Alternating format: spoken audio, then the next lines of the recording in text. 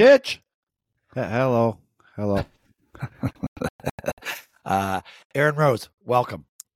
Hello. Hopefully I'll bring more energy. Well, yeah, listen, we're going to get right into it. We're going to get right into Kitch's energy levels. We were at the game last night, which happens to be the Bucks game, which I kind of wish I wasn't there to witness that. But Kitch, do you want to share why you're a little glum today? Well, it's amazing how these games end at like 9:15, 9:30. Yeah, but when my head goes to the pillow, it's 3. Like what 6 hours? We don't need to stay up 6 hours after the game. I don't think that's necessary. I think game finished more like 10, but it was an extra. It was a 5-hour bonus session last night. Well, listen, there was lots to drown our sorrows in. I think that was part of the problem. There was, yeah. We had too many guests. We had too many visitors in our seats, and then we upgraded to great seats last night. So, which we'll talk about. Jack wanted one more. Jack, he was ready to fight the bartender last night.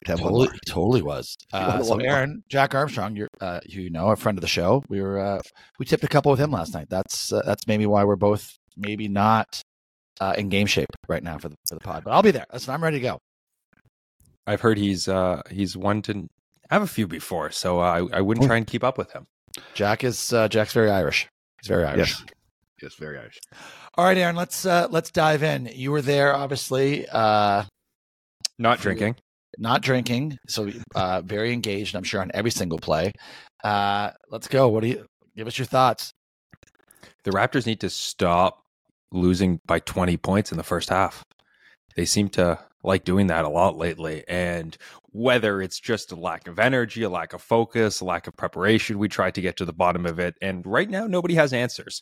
So while it's fun to have come from behind victories, as Darko said the other day, you can talk about the character in the second half of these games, but you also got to talk about the character in the first half of these games.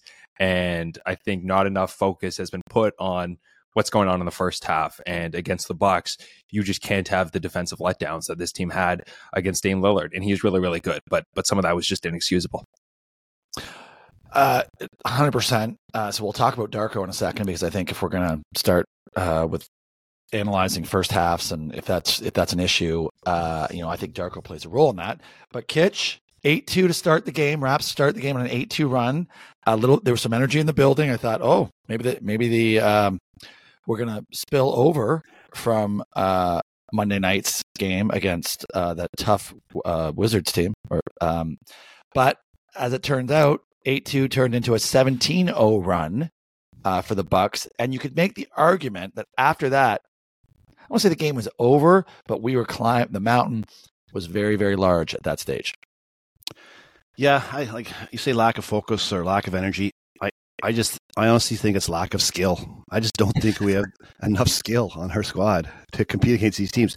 Like they shot 51% from 3, 20 for 39. We shot 27% from 3. We shot 9 of 33. So you're just not going to win games when you had a team that's shooting 50 and you're shooting 27%. You're not even going to be in them. And it was glaring. Even guys like Malachi, 0 for 8 from 3. Malachi, the reason you're on the team is to make threes. That's you're on the team to make your outside shots, and so you had a horrible night. It's just you really see how much better the top level teams are when we play them. Like we looked like a midget boys team playing the senior team in high school last night. Yeah, I'm not sure you can say midget anymore, but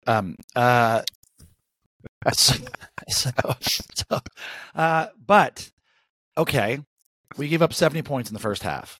So we're there, as we've said a bunch of times. There could be nights we don't knock down shots, but are there nights that you can ever give up 70 and a half and think you're going to win, Aaron? I think that was it was unbelievable. It went from 8-2 to a layup line. Lillard got to the basket at any point, at any time. And if we ever did try and stop him, it was an easy kick out to a wide open 3. And they played well. They did a great job of knocking down wide open 3s, but they had a ton of wide open 3s. Aaron, what's your take on the defense? The defensive lapses in the last couple of games are glaring. Yeah, Bradley Beal's not Bradley Beal. Dame Lillard is a really, really good player, but he was at some points just it was layup lines, as you said. There was nobody at the paint, and I think we've talked about the fact that Jakob Poeltl isn't the most mobile big, and when you have guys like Kristaps Porzingis or you have guys like Brook Lopez who space the floor a little bit, it pulls them out to the perimeter, and there was nobody at the paint to stop Lillard from getting in there. The Raptors were fouling him. I think he had like 13 free throws in the first half. And when they did collapse around him, they sent too many guys, and all of a sudden he had kick out opportunities to Malik Beasley, who I think is on a veteran minimum, which makes that Jalen McDaniels deal not look so good when Malik Beasley's dropping 30 points on a Toronto Raptors team on the veteran minimum. But anyways, I digress. Well, listen, can I just tell you something? And I'll bring it up now. McDaniels did me a favor last night. Because he made me appreciate Dennis Schroeder a little bit more than maybe I already did. There was an incident last night, Aaron. I don't know if you picked this up from the press box, but Kitch and I, like I referenced earlier, we had front row seats under the basket last night, just on the Raptor side of the bench. We're in the third quarter. McDaniels is getting more minutes after a disastrous first half. A nondescript, not disastrous, but a nondescript first half, and. We're down 30, I think at the time, or 28, or whatever it is. McDaniels is out there. He's got a bucket. I mean, it's a layup. It's a left-hand layup that you got to make. He blows it. I may have been animated to that sense, and I may have barked out, "Get him out of there. He's unplayable." Darko. Led with Darko. Darko, get him out of there. I did address that to Darko. But what I didn't realize is that because the game's a blowout, nobody's cheering. There's no noise in the place. And 3 or 4 Raptors definitely heard me. But Dennis Schroeder not only heard me, locked in on me. I got the Dennis Schroeder death stare for, I'm going to go 45 seconds. Yeah. Right? Did not take his eyes off me for 45 seconds. So little mea culpa. I probably crossed the line last night. It's more my passion than anything else. As Bobby Bart reminded me, he's like, "Dad, remember, you are cheering for this team. You're supposed to be a fan of this team." I'm like, "Oh, yeah, true." So when the boys are telling me that maybe I crossed the line, I think I probably did. So, but Dennis, good on you. Back up your teammates, and Dennis, good on you again. End of the game, he's up, he's cheering, he's coaching, he's greeting the guys after the game. So, Dennis, I apologize, but I'm loving you as a teammate. So there you go. But back to McDaniels. Aaron, help me out here. Is he an NBA rotation guy? It doesn't seem like the Raptors really are ready to have him in the rotation long term. I think they tried that for a little bit, and then they quickly realized, maybe he's not a rotation guy. And Chris Boucher is a better rotation guy, and he was out of the rotation. So I would say that I was not super excited when they signed him. I said, look at the contract. He's a biannual exception guy. That, those guys don't make a ton of money, and they aren't high-end players, and that's why they're getting paid that way. So I think people were excited, and I tried to tell everyone to relax a little bit. And it turns out that it so far, early returns suggest it was not one of the Raptors' finest free agent signings. Although, frankly, they don't have a ton of those. Well, that is true. It's a short list of great free agent signings. But I mean, Kitch, you got. Did you see it? Did you look at the stats? His 21. His plus minus was plus 21 last night. The next best in the team was plus 6. Well, all right. Let's break that down for 2 seconds. I mean, we don't have to. For whatever reason, Darko went with the guys that were on the floor that were kind of making a, I don't want to say comeback. We made a run. Let's call it a run. We made a mini run, and Darko said, "Screw it, I'm going with the guys that got me here." And McDaniels was the benefactor of that run with his minutes on there. I don't think he did much to contribute to that run, but listen, I still understand. And so let's go Darko here a little bit. This is what I don't understand. We're 11 games in, and I get that's still a pretty small sample size. But there are some obvious, in my opinion, there are some obvious weaknesses on the team. McDaniels has definitely had his looks. I was surprised to see him in the rotation after he played horrifically, I thought, against the Wizards on Monday night. But yet again, here he is in a regular rotation in the first half, nondescript. And, there he is again in the second half. So my question is, what do you make of the rotation that Darko is obviously continuing to stick with? We'll go, Aaron, why don't you take that one? I guess I'm not sure what the solution would be. You're without OG Anunoby. You're without Gary Trent Jr. Grady Dick didn't have such a great game. You want Garrett Temple or Thad Young? Those are two veteran guys who have been out of the rotation. Like who would you like to see in the rotation? Or is the issue, as Kitch mentioned earlier, that the talent on this roster isn't very good? But like who do you think could be in the rotation? Okay. Well, Kitch, why don't I give you what do you? I'm going to come back to that. But Kitch, what do you make of the rotation? Do you think it's an injury thing that because we're down two regular rotation guys that this is what's happening, or is this? I personally think this is a Darko-ism where he's just sitting there going, "I'm giving these guys a look until I'm not giving them a look," and apparently that time frame for it is not over yet, and these guys are going to continue to get looks even when Gary and OG are back. Yeah, I think he's trying to figure out. He's trying to figure out who's good and who he can give decent minutes to. So I'm okay 11 games in if he's still, because it's not working consistently. So he's trying to find something that meshes, that gives us a better chance of winning. So I'm okay with still shifting up the rotations and sticking guys in here and there and trying to figure out who the core 7 or 8 guys he wants to play. Well, Aaron, to your question, I mean, look at this last night. McDaniels has 18 minutes. Precious has 17 minutes. I would love to see in that scenario. Why is it? I mean, Precious 4 for 7, 4 rebounds, 11 points. I thought played hard, as he usually does. But if you guys want your boy Precious to be the most improved player, he needs more than 17 minutes. I just don't understand why that's an even share. Like, Precious is a guy that I want out there. And a game like that, when we're down to, like, geez, what happens to Precious when Gary and OG come back if he's only getting 17 minutes now? Like, I would have thought Achua a little further up on the hierarchy than McDaniels, and it seems like they're kind of trying to decide between them. Precious started the third quarter, the second half, over Jakob Poeltl, and maybe we should have a conversation about that in Jakob Poeltl. No. So, but the Raptors did try and change things up. They went with Precious Achua to start the second half because they, as we talked about, the defense wasn't so good in the first half, and they wanted that switchability, that versatility that Precious Achua brings.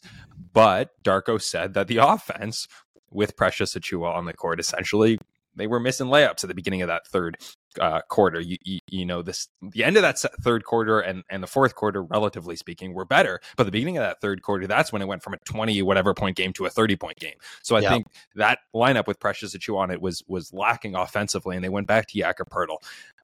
He's giving these guys shots, and he probably knows whether it's been said explicitly to him or whether he watched Masai Ujiri's press conference at the end of last year. Nick Nurse was fired in part because he didn't play those guys, because those guys didn't develop, because he gave Malachi Flynn, a little bit of a chance. Malachi Flynn didn't seize it, and he was like, all right, I'm done with you, Malachi Flynn.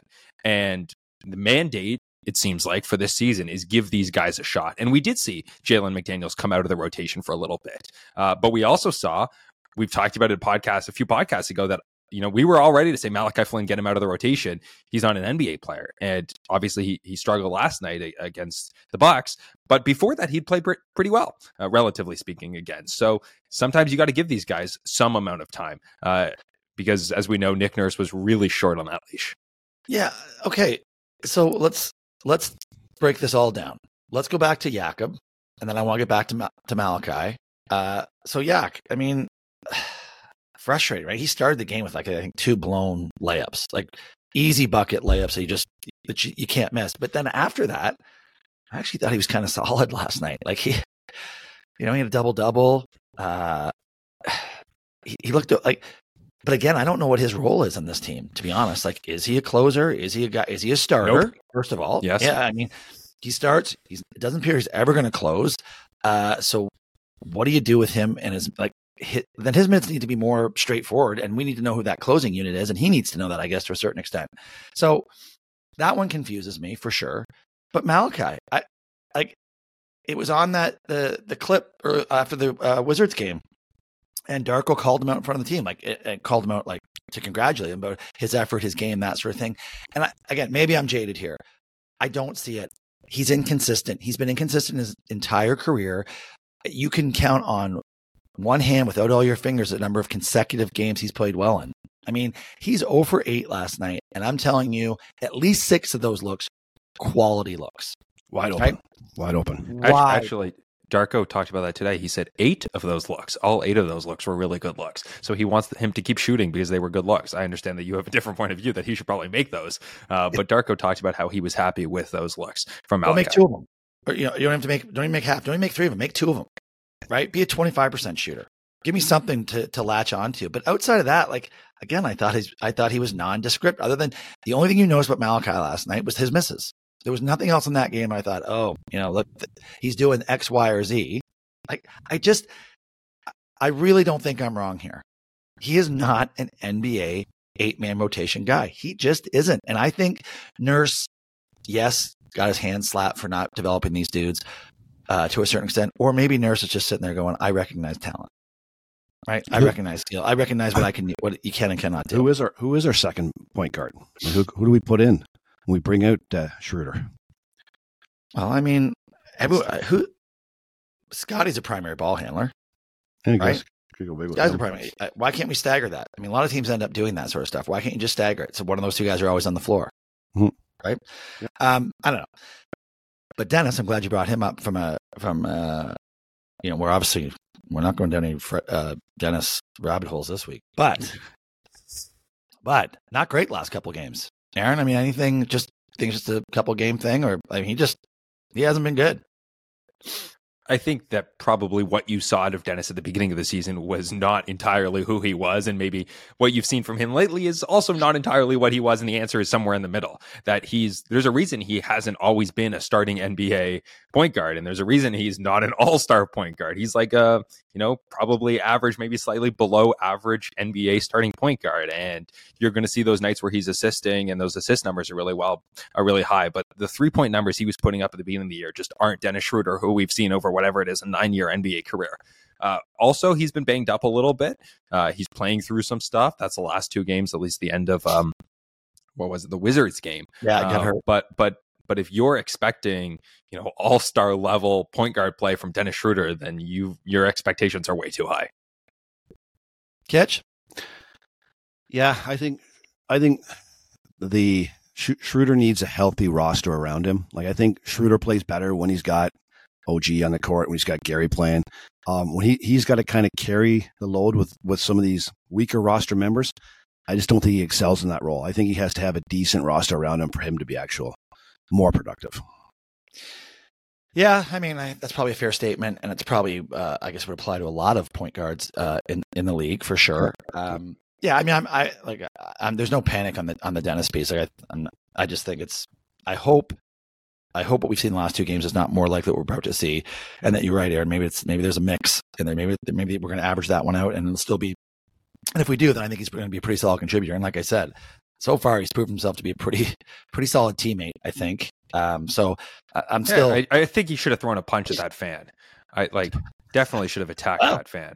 Whoever. It was. I think it was pretty close. I think it was pretty close, Aaron. That was a death stare. That was like a marriage stare. That was a full. You'll learn this, Aaron. That was a full marriage stare that he got last night for an extended period. Yeah. Like a real good teammate would have gone after the fan. Yeah, I think if there hadn't already been the malice in the palace, I think that with no frame of reference, it could have happened. That could have been it. Could have been right there. I'm not sure. I would let it happen. I would like to see how to play out. Actually, so I know. Well, you called me out right away. He was like, "Well, you're offside." I'm like, "Hey, how about have your fans back? How about that?" Well, anyways, all right. What do we? Anything else we want to hammer home with the? I feel like we. I mean, what else is there to say about those last couple efforts? Like fall behind big. Against a shitty. Did you ever think they were going to do it? Did you think that they might pull off the come from behind victory against the Bucks? I did bet it at 10-1. No. I in-gamed it at 10-1. Did I think it was going to happen when I made the bet? No. Was I trying to salvage the betting evening? Yes. So it was a desperate bet, but no. But I must admit, with that Wizards team, there was an opportunity. But at no point yesterday or last night's game against the Bucks that I think. I guess I'll say that, this team is 5-6 right now, 11 games into the season. They're probably not going to beat the Celtics. I don't know who they have after that. I want to say it's like Detroit or someone bad, but Detroit. They kind of look like the team they were last year, which was a 41-41 team, and now they're virtually 500. And, they got rid of some key players, and Fred VanVleet, as we know, they replaced their head coach, but it turns out they're coming back and Scotty looks better, but they're about a 500 team. And that's not where you want to be in the NBA long term, but they didn't take a huge step back, I guess, but there is also we haven't seen some leap forward from this group. Obviously, Scotty, and that's one of the guys who played really well against the Bucks, and his pick and roll game has looked exceptional to start the season. But with the exception of him, this isn't a group that has taken some huge step forward this year, and they still look like a play-in team, sort of. Yeah, I mean, which again, as we get closer to that trade deadline, it's going to be very interesting to see what direction we go in, because as the rumors fly around, and they're just rumors at this stage, because I don't think anyone thinks there's a deal imminent, but the rumors that you're hearing is that they're still looking to pretend more upgrade than downgrade. That's, again, just my impression of the rumors. Kitch, any overall 5 and 6 assessments? No. Am I shocked? No, I'm not shocked. This is the team we knew was going to be for the season. So game by game, it's painful, but the big picture, if you had told me the first we're going to be 5 and 6 after 11 games, I probably would have said, yeah, that makes sense. So it's not. All right. Well, let's close. Let's close with our favorite segment on Raps Recap with a quick body language check on Pascal Siakam. Yeah, come on, Aaron. You listen. It's a dichotomy. Those two games. Super engaged with the Wizards game, obviously. In the cut that I sent you guys, like when Boucher gets the chain, like fucking Pascal's first guy up, like it was a good sort of like moment. I was like, oh, okay, he's good with this, because and I thought it was great. But we were 20 feet from him last night at the end of that bench.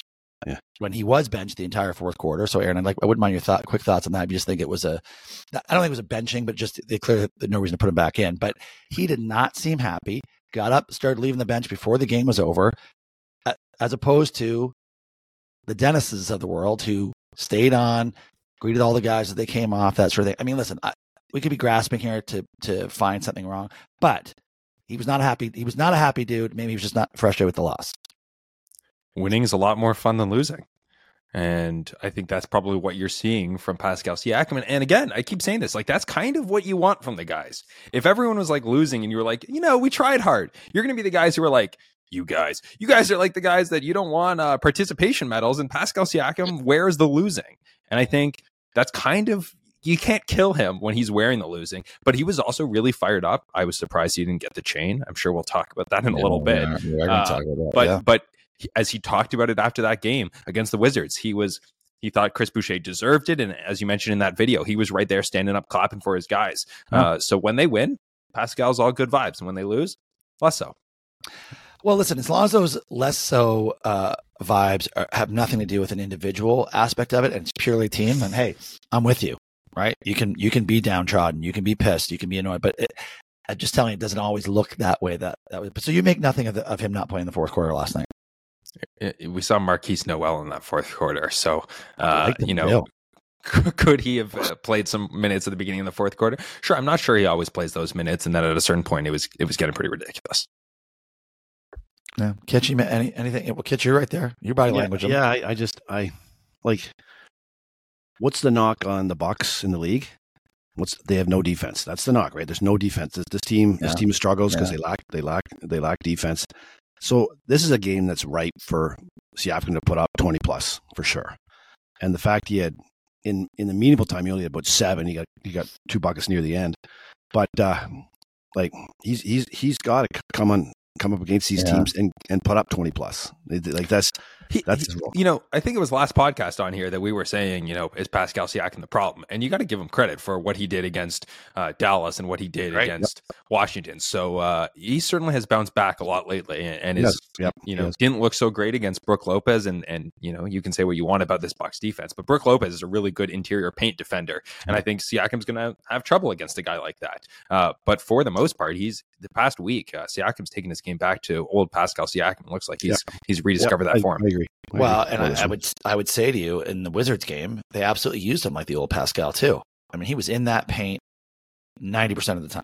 Right? He was backing guys down. He was driving. He was slashing. Doing like last night.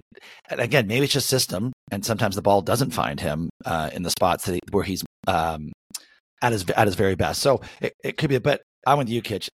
If you are the stud, if you're the all-star, I don't know. I mean, you got to show up. Like you got to come ready to play, and you got to figure it out. I mean, Brooks, like the other teams, most teams are putting up 115 on the Bucks, right? Mm-hmm. If not more.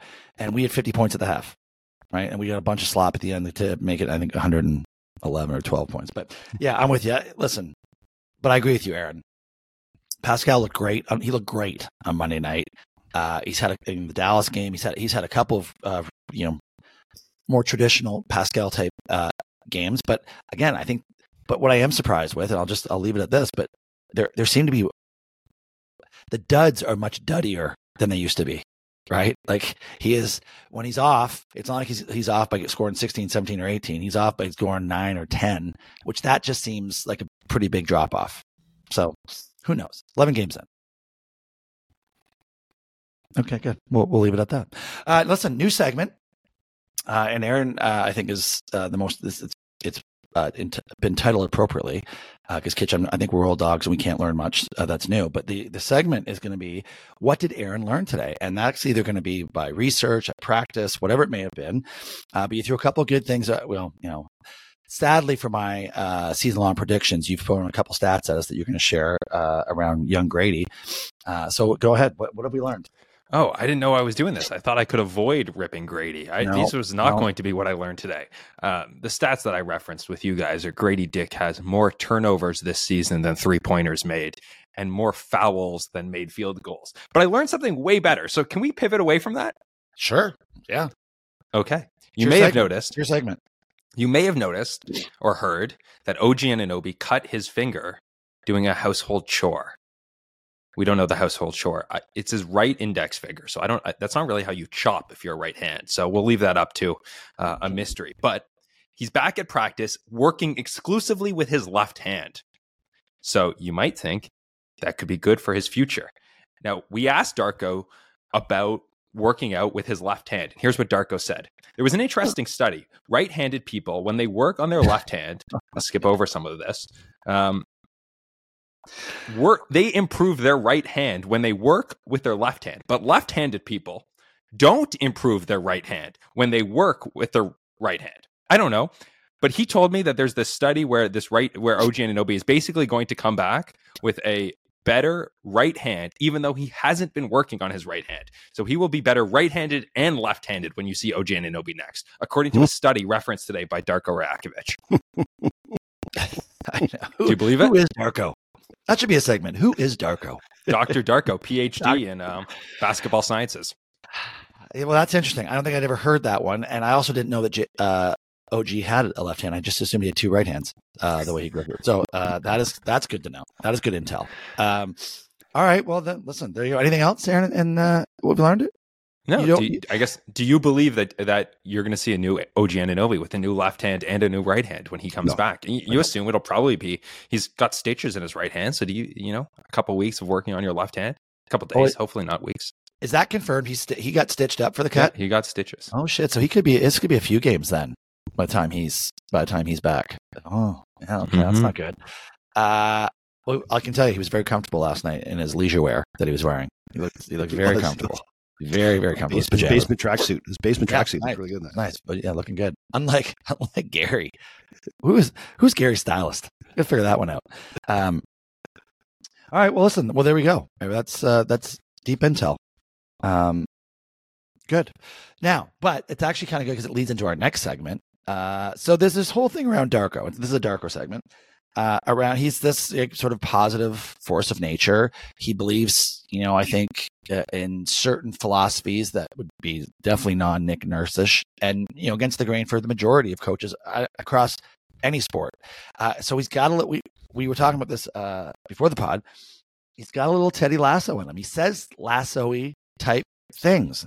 So I think what Aaron's got for us here is he's got a couple quotes, and Kitch, you and I are going to figure out, is it a Ted Lasso quote? And seeing as you're not an aficionado of the show, or is it a Darko quote? It should be interesting to see if you can figure this out. I think I'm going to do pretty well on this, but Kitch, we'll see. We'll see. You so ready? What do you got, Aaron? I'll start with this. I think one of the neatest things about being a coach is the connection you get to make with your players. Darko or Lasso? I'm going to go Lasso. Oh, it's Darko.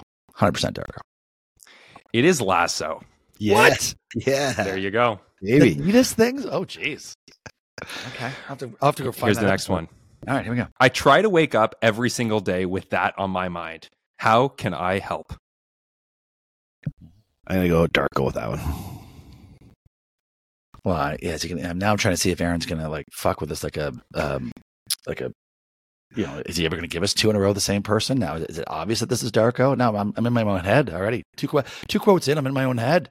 All right, I'm going to go Darko. It is Darko. Well done.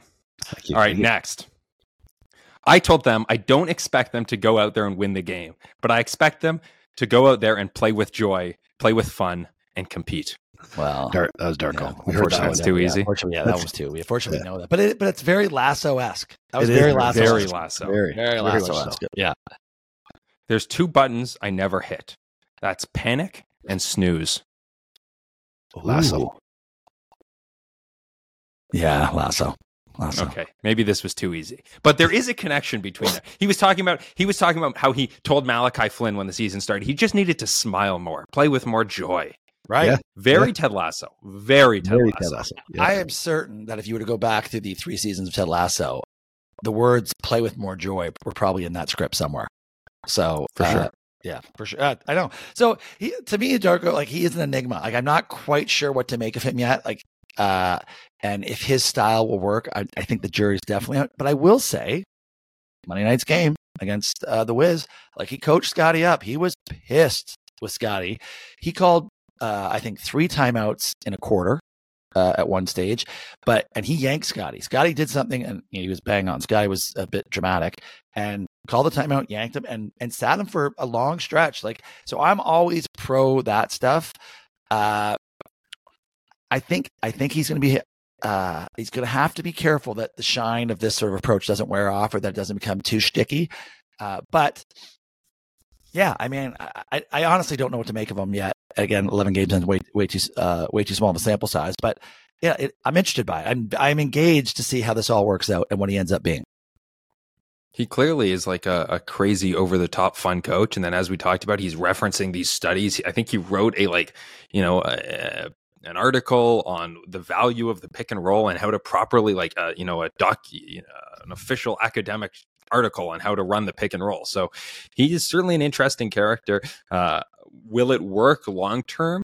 We'll see. Like, I'm really interested in what happens when this team loses 4 games in a row, whether it's this year or next year or whatever. Like, what happens when this team goes through a funk?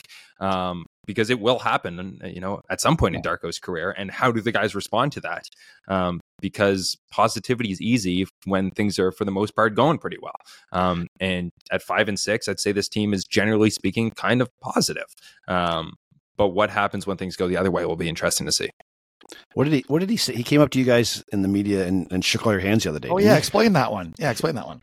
Yeah, so we were there at OVO for shoot around the other day, and he walked up to us and was like, "Hey, I know I don't have to talk to you guys today. Just wanted to come over and say hello." Shook our hands, and gave Doug a big hug, and then walked away. I'm not at hug territory. Doug Smith's at hug territory, but just like that's a nice thing to do. He's probably trying to curry favor with us, for sure. I guess that's the skeptical journalist in me. But like, you don't, like, Nick wasn't doing those kind of things all that often. But that's not to say one guy's approach is better than another. But Darko certainly is always happy to crack a joke and say something that's a little goofy, and always, for the most part, he talked about like Scotty Barnes playing with more smiles and positivity today. So Darko's Dr. Smiles, Coach Smiles.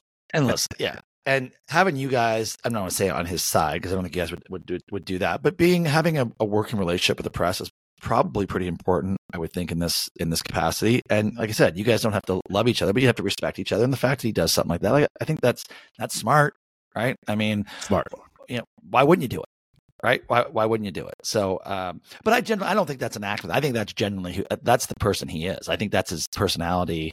So I'd be very surprised if he's just doing that because he's like, oh shit, I better go over and say hi to those guys to make sure they like me. I think that's who he is, right? That's the type of person. At OVO today, I saw him talking to Bobby Webster sprinted across the gym, did some sort of crazy defensive maneuver on OG Anunoby, tried to strip him of the ball, went into his office, grabbed his phone, and then ran back across the court to show Webster something that was on his phone. This is like he's a character. He's like Ted Lasso. Yeah, he is. Yeah. All right. Well, listen, I think jury's maybe he was showing the video of Bart's comments last night. Probably Webster. No. Well, that would have been Dennis. Ban this fan all time from Scotiabank Arena. Trust me, OG didn't give a shit. He wasn't showing that to OG. Yeah, well, could be. Listen, I'll let you know Friday if I get in tomorrow night. We'll see. It's the Celtics, but of course we're way back. We're in our cheap seats tomorrow night, so yeah, no one will hear me from where we are. All right. I think we've covered the Raps. Quickly before we move on to what drives an AOB, we got some other NBA news that I think is worthy. I only put down a couple of them, but let's just quickly talk your favorite NBA player, James Harden, being 0 for in his new uniform, and I don't think this is a sample size. I don't think this is a feeling up here. I think this is a major problem for the Clips, and that Harden is probably. I'm going to go ahead and say this. I would not be surprised if Harden's out of the league next year. Ooh, you know what's a real bitch? Karma. Karma's a real bitch, James. Jimmy. So yeah, they got four guys who want the ball. Because you actually could even say 4 or 5 guys that want the ball, that need their touches. I don't think that just is not a recipe for success in the NBA. And none of those guys, I think, are going to step back and say, "Listen, I don't need my touches. I don't need the ball." So it's a perfect scenario. I love it. I love the fact that he is a train wreck wherever he goes, and I would love the fact if he was out of the league. Aaron, do you think the Clippers are more likely to implode in the next 25 games or get it together? Is it going to be disappointing for you guys to hear this, but I'm going to say they get it together. Those are really talented guys, and it's taking some time to figure it out. And it might not be easy for the next little while. It hasn't been easy so far. James Harden's a really talented player, and those guys are really good, so I think they'll figure it out. But I recall on the Over Unders podcast, there was some skepticism about how good the 76ers would be this year. And one of us was pretty optimistic that Daryl Morey and the 76ers would figure it out. Just saying. All right. Is this another Kelly section? I thought we were against the Kelly sections there. This is my segment. You had what did Aaron learn today segment. You could have brought that up if you wanted to then. But coming back to my season-long predictions, 11 games in, speaking of sample sizes. All right. Well, hang on a second. At the moment, the 76ers seem to have their shit together. And I think a lot of what I was saying was on the fact that Harden wasn't going to be traded when he got traded. And I didn't know that Maxey was going to be a superstar, but it's early. I still like that under for that team. But going back to Harden and the Clippers, and I mean this, like Harden's not closing games. Any tight game, he's out because he's a defensive liability. So I think that's a huge problem. I think chemistry is going to be a massive problem. I'm not sure Kawhi is along for this ride. And when I say I don't think there's a chance he's not in the league next year, he could very much, like, if he is in the league, it's not at $30-40 million a year. No one's paying him like that. I mean, Westbrook's on a $3.8 million contract this year. I don't know that Harden will have the pride to get to that level, but that's what I personally think he is a mid-cap exception player at best, and he's going to have to take a role that he doesn't want to take. So that's why I'm saying I think they implode here pretty quickly. And I think their season's probably in big trouble, would be my guess. And I love that under 45.5 that I'm on. Draymond. Let's pivot to Draymond. And Aaron, I'm going to start with you this time, but I am interested to get your take on this, because I'll tell you what my take is. The Warriors are reaping what they've sowed with this guy. He feels he's untouchable and that he can literally do whatever the fuck it is Draymond wants to do and could care less about the repercussions. Right? They have created, and they've put him in, like when Steve Kerr said at the beginning of this season, preseason, we don't win a championship without Draymond. We don't win any of our championships without Draymond. Perhaps the most ludicrous statement ever said by a coach, and only emboldens a player like Draymond to think, yeah, you're right. Because I know Draymond believes that. I don't, but you cannot tell me that Steph Curry, Kevin Durant team, when they went 16-1, I think it was in the playoffs, lose without Draymond. You just can't. It's not even remotely a viable statement. But again, I think they've created this monster. And now, he got away with the punch unscathed. He's now choking guy it was such a ridiculous thing to even do to Rudy Gobert. And gets a 5-game suspension. And he is important to this team. That they'll be lucky to go 2-3 in that stage. But for me, Draymond, I'm done with it. And I hate that this is what happens, right? Players get to this level and they can do this sort of shit, and the team doesn't do anything about it. It just got caught up in the in-season tournament drama. The stakes were so high that he just, the intensity of the new in-season tournament, I think, is what got to Draymond Green. 100 seconds in. But you've given this spiel, this tirade against Draymond, anti-Draymond Green before on this podcast. And I'll just say, this guy's a Hall of Famer. He revolutionized defense in the modern NBA with the way he plays, his versatility, the small ball 5. So I will not stand here and listen to you besmirch the name of Draymond Green. Oh my God. Well, good thing you're sitting. But Hall of Fame, come on. I mean, that's such a low bar. Are you crazy? No, but listen to me. Everyone gets into the NBA Hall of Fame now. Okay. It's like the lowest. It's the lowest criteria. I mean, it is ridiculous. I'm not saying he's not a Hall of Famer. I'm just saying, I don't know if that's the bar that you want to. I don't know if that's the criteria that you want to base his value. But he's like an easy Hall of Famer. Yeah. Well, again, who isn't a first ballot? I mean, does anyone go to a second ballot? I don't think they do. Everyone gets in the first time. But Kitch, Kitch, back on Team Bart for a second here. Yeah, you're going to back me up on this one, aren't you? Yeah, he's a train wreck. He's a head case. Yes. You punch your own player in practice right in the head. Come on, Dre. He doesn't own up to his actions, which I've never liked. He doesn't come out and say I shouldn't have done that. It's like, no, I'm just to help my player. I'm like, no, you shouldn't do that. And yeah, he's not Patrick Beverley, but he's borderline Patrick Beverley to me. Ooh. He's Hall of Fame Patrick Beverley, and that's the difference between the two of them. You know what? Yeah, I'll give you that. All right, I don't mind that. He's Hall of Fame Patrick Beverley. Okay, all right. You guys can have Jordan Poole, who the Raptors saw the other night and didn't look so good. You guys can be Team Jordan Poole, Michigan men, and I will take Draymond Green on my team. Oh, we're not drafting. Oh, now we're drafting. Oh, yeah. You guys can have Jordan Poole with your first pick, and I will take Draymond Green. Yeah, Jordan did not look good the other night, and I get, I think he's been struggling from the jump with the Wizards, and all of a sudden that's looking like a pretty bad contract. But yeah, okay. Well, I didn't say that. I didn't say I want to draft Jordan Poole over Draymond. I'm just saying Draymond's a train wreck. All right, listen. You mentioned it. Let's talk about it. Does anyone give a shit about the in-season tournament that is now underway? It's definitely. I mean, it's caught some eyeballs from the standpoint of people are noticing the courts. I don't think people understand. Hard to miss. I'm looking forward to seeing the Raps tomorrow night.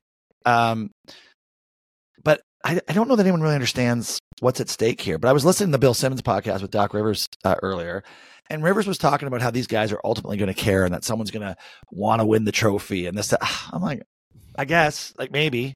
But Aaron, do you give a shit about it? No. And from talking to players, they're pretty split on it. You'll have some guys like Dennis Schroeder who talked about it today and said, is $500,000 a lot of money to you? It's a lot of money to me.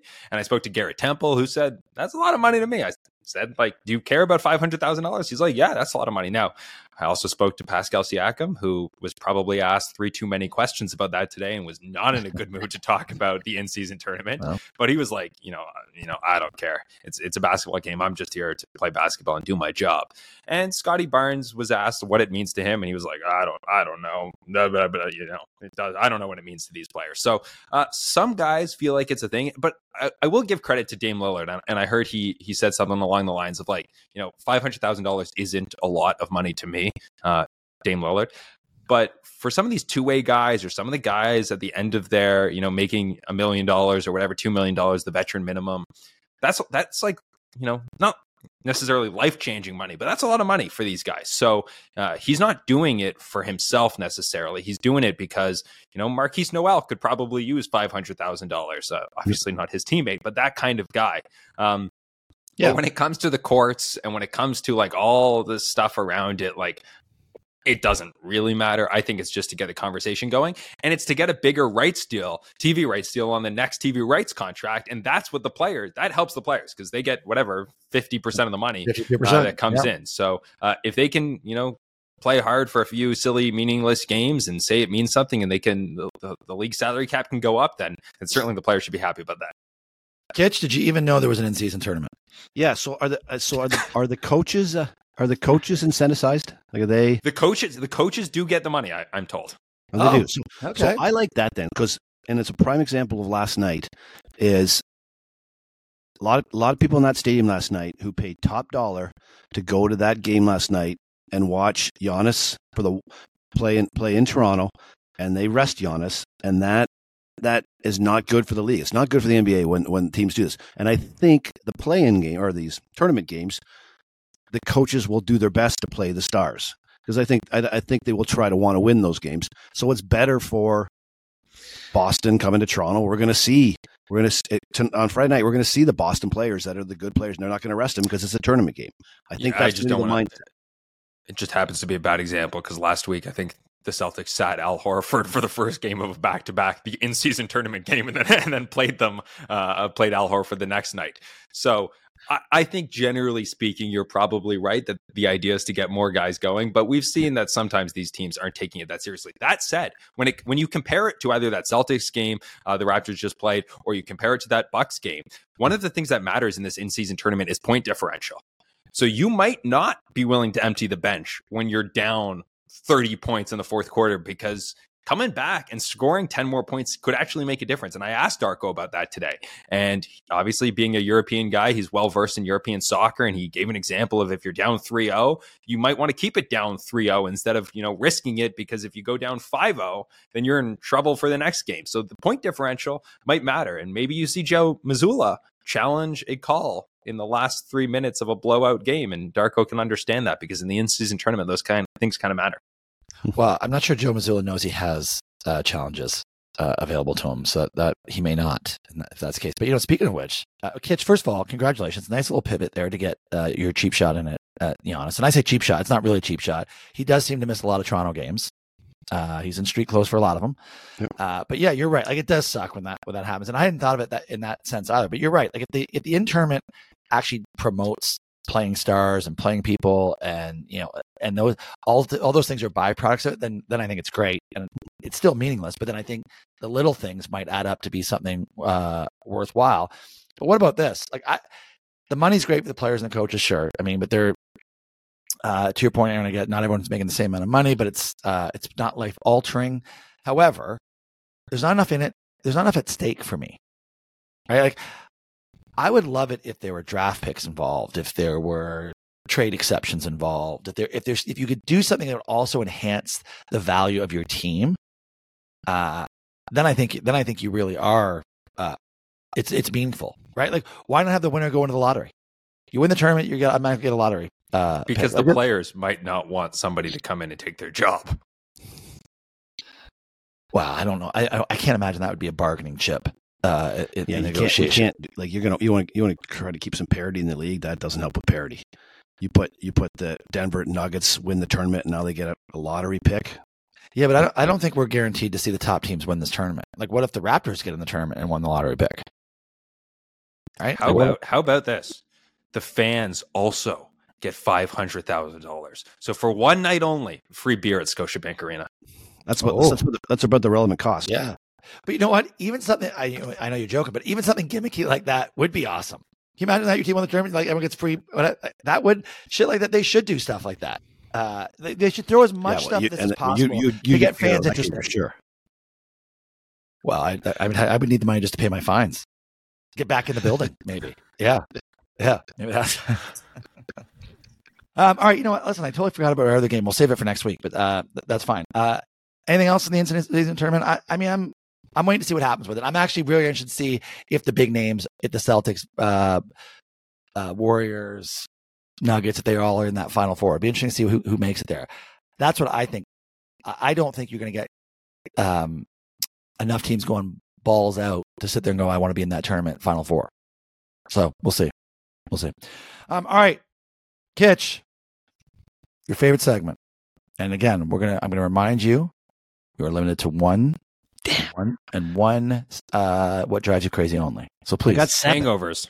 I got 7. I want to do that. So, well, you get one.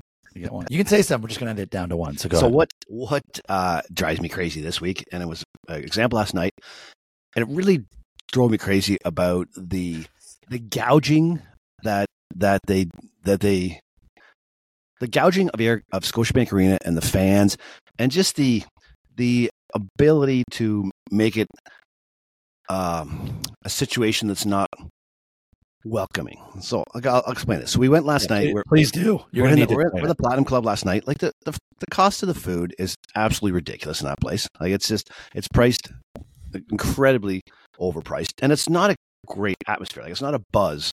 It's just kind of like a fine dining restaurant in the bottom of the stadium. So as we said last night, we go to a lot of team games on the road. We've been to a lot of U.S. stadiums. Like the majority of the U.S. stadiums have, if you got prime lower seats, you get free food and drinks underneath the stadium for the game. You can go in, have some drinks, have some food. Yeah, it might be chicken wings and stuff like that, but they cater to the people who are paying the top dollar for the seats of the event.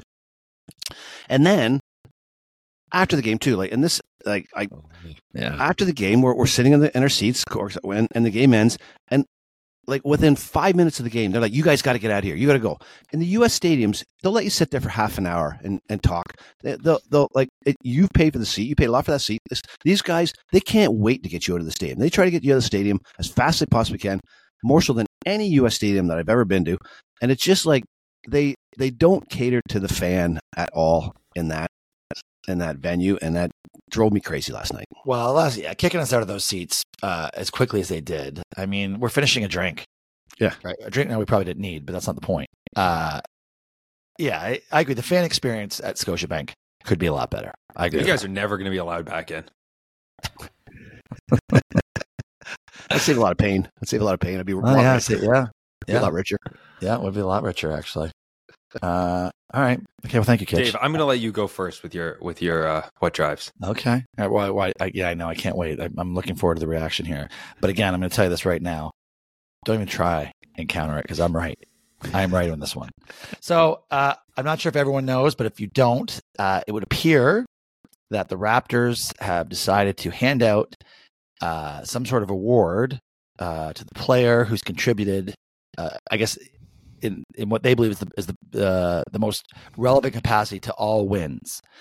So the other night after the Washington comeback, Darko, and what shocked me is that Darko, the head coach, is the one holding this ridiculous looking sort of oversized chain. And he is making a little speech, and he's going to hand it out to the player, which I also found interesting, that he went sort of around, didn't mention Scotty Barnes in his little piece. He said Malachi, he said something about Siakam, but then ultimately Boucher got the chain. I think that's a very dangerous sort of scenario too, where you start to single out people, good, bad, or otherwise. You're gonna miss some things. You're gonna forget. That may cause an opportunity to rub somebody the wrong way. So I don't like that. But what drives me crazy is that here we are a professional organization. At what point are we giving out awards based on just your success for a one-off performance?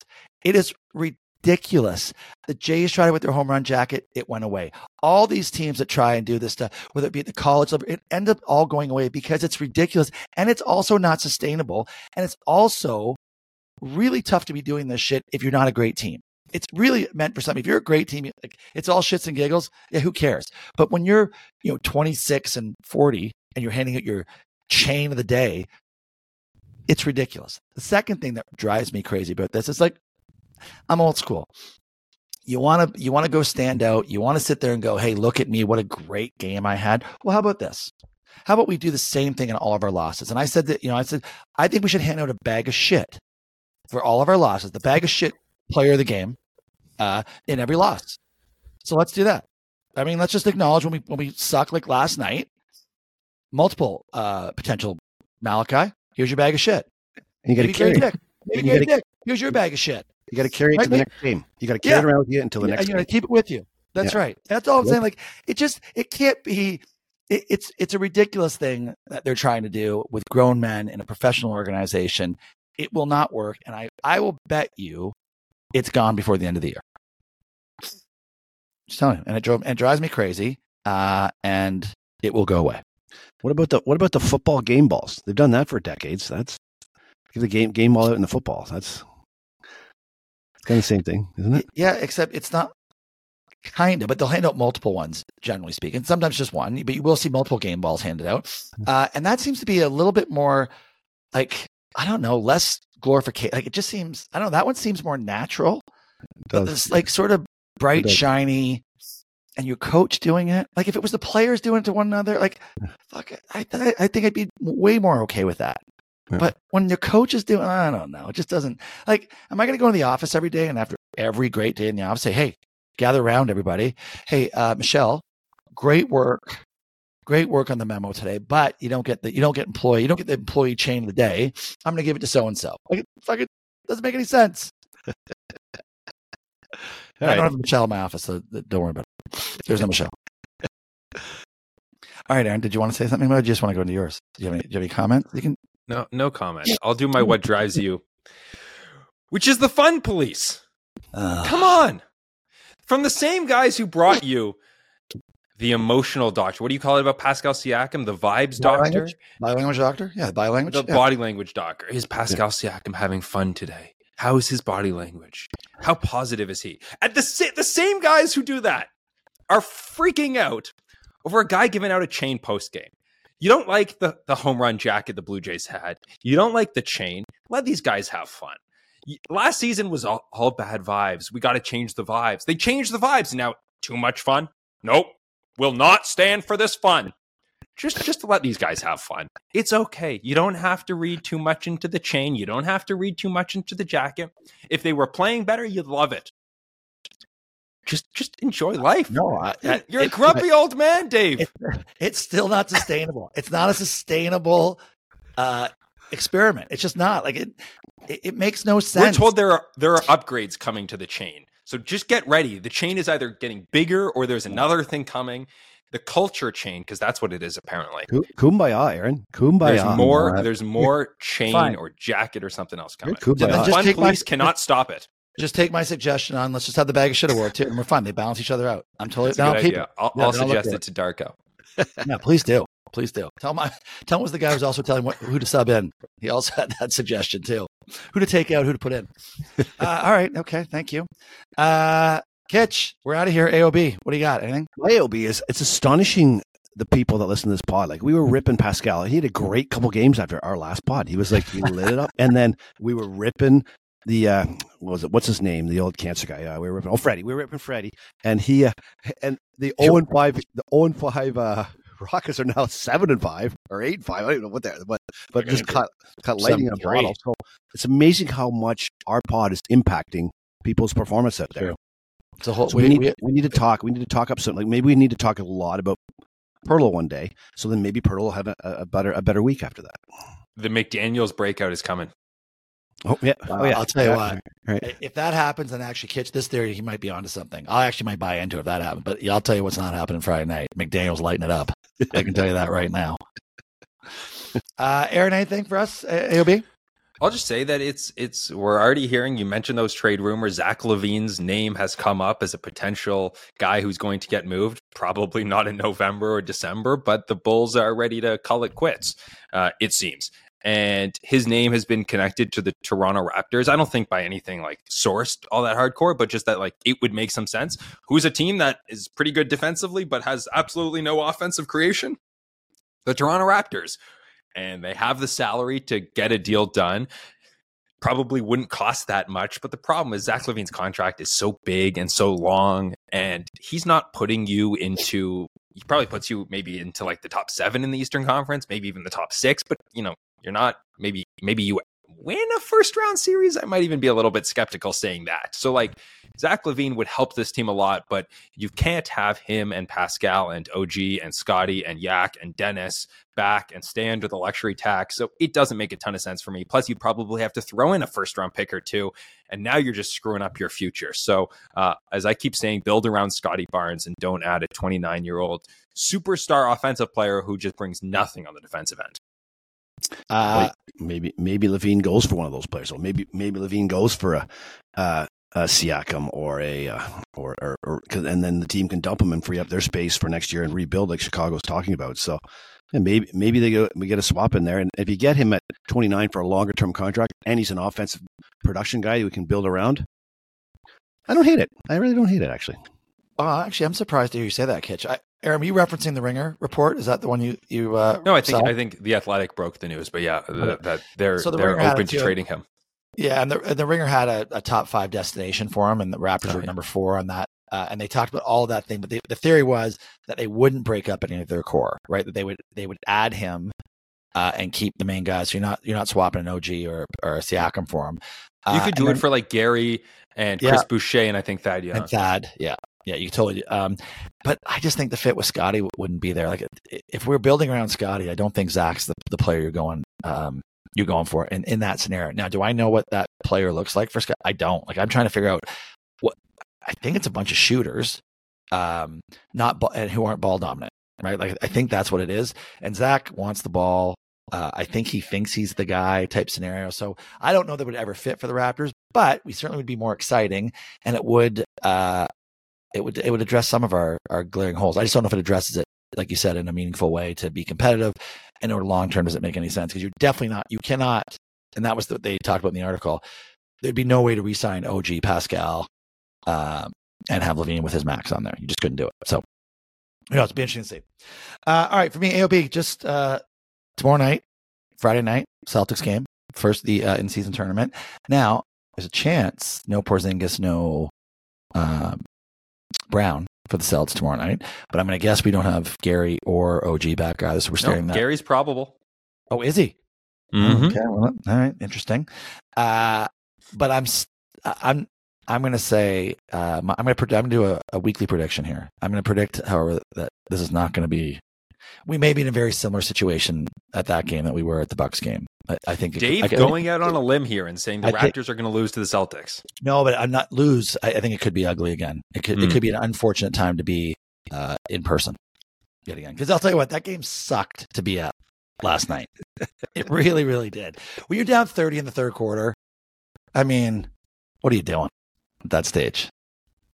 So there you go. But that is my prediction is that it's going to be an ugly one again tomorrow.